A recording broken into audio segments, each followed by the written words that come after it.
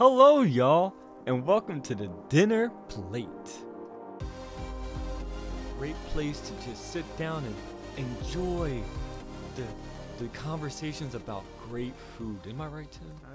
You would be correct on that, sir. I hope I am correct. So last week we gave y'all a little bit something about some fast food and how it tasted good and all the different flavors. But this week we gonna talk about that Spanish food. We're gonna talk about Spanish food now.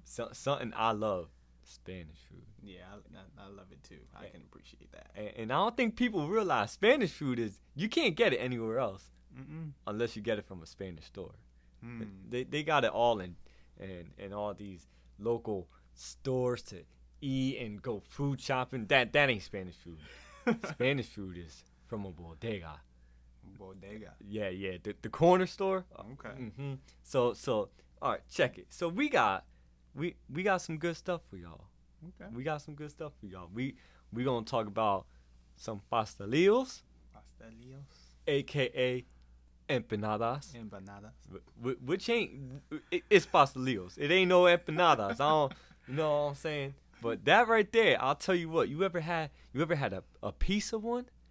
Yeah. I think you brought me one year. Pizza, some cheesesteak, some ground beef.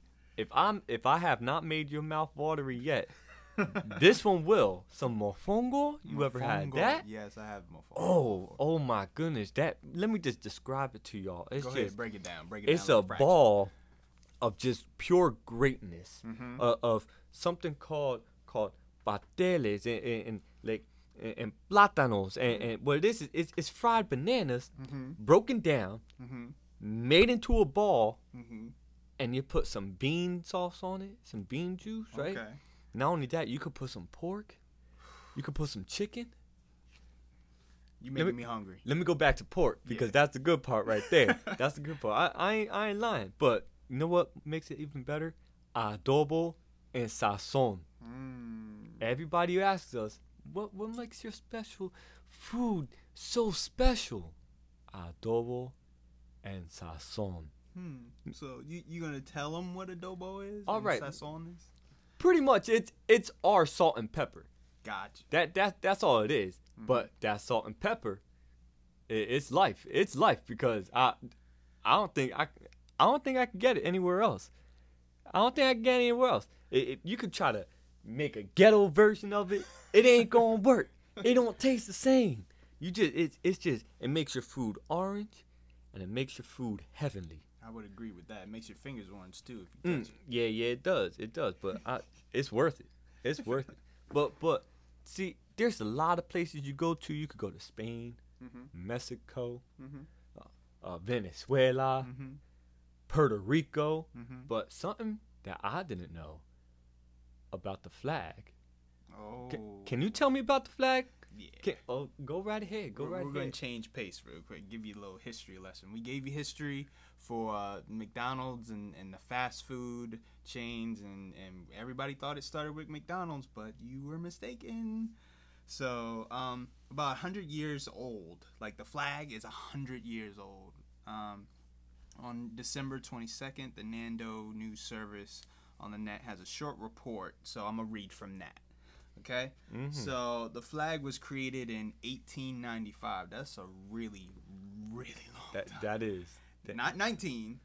18. Wow. 1895 by the Puerto Rican section of the Cuban Revolutionary Party. You see, Puerto Rico was a part of Cuba, but they wanted to be independent from Cuba's rule. So you're trying to say we Cubans too? Well, technically, but you had too much flair, you got too much swag. You were like, nah, we need to separate. We need to draw the line between these Cubans and the Puerto Ricans, okay? Oh, because y'all had it too nice. So, the funny thing is the design is the same, but it's inverted. So, I know you probably heard this joke before, but like Captain America's chest piece. Oh yeah, he's really Captain Puerto Rico. Like, see, I knew he had Spanish in him. all that muscles on him, it's from our food. It's from our food. Yeah, he eats those he eats that mofongo. That's Oh what yeah, it is. yeah. Hands down. So, a fun fact though, before 1952, police arrested anyone displaying the flag on charges of insubordination against the United States. Say what? Like, they arrested people like for having the actual flag of their nation. Why? I have no idea. Apparently, it was insubordinate to the United States government. But when Puerto Rico became a commonwealth that year, the flag became the island's official emblem. It's crazy. Good. Yeah. Good. No, I'm joking. So politics is crazy right now. I ain't even wild. trying to get into that. Yeah, we not gonna do that. But that's some cool stuff. Yeah, there's some meanings behind the colors too. Go ahead. So the symbolism, according to the 1895 meeting, is the red stripes are the blood of the brave warriors. The white white stripes are victory and peace after obtaining independence. The blue triangle is our sky and coastal waters. Y'all have some beautiful beaches out there. We do.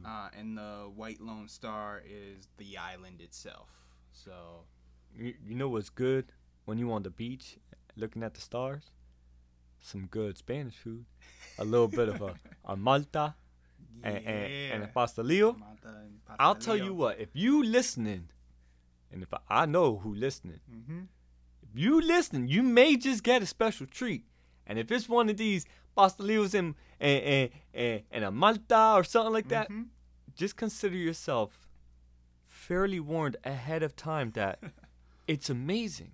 And if you don't think it's amazing, well then I don't know what's wrong with you. Maybe we should start a little contest. You share the podcast, I share the podcast, and the first person that shares it on their wall, we'll cook for them. How about that? Don't say that. Don't say that?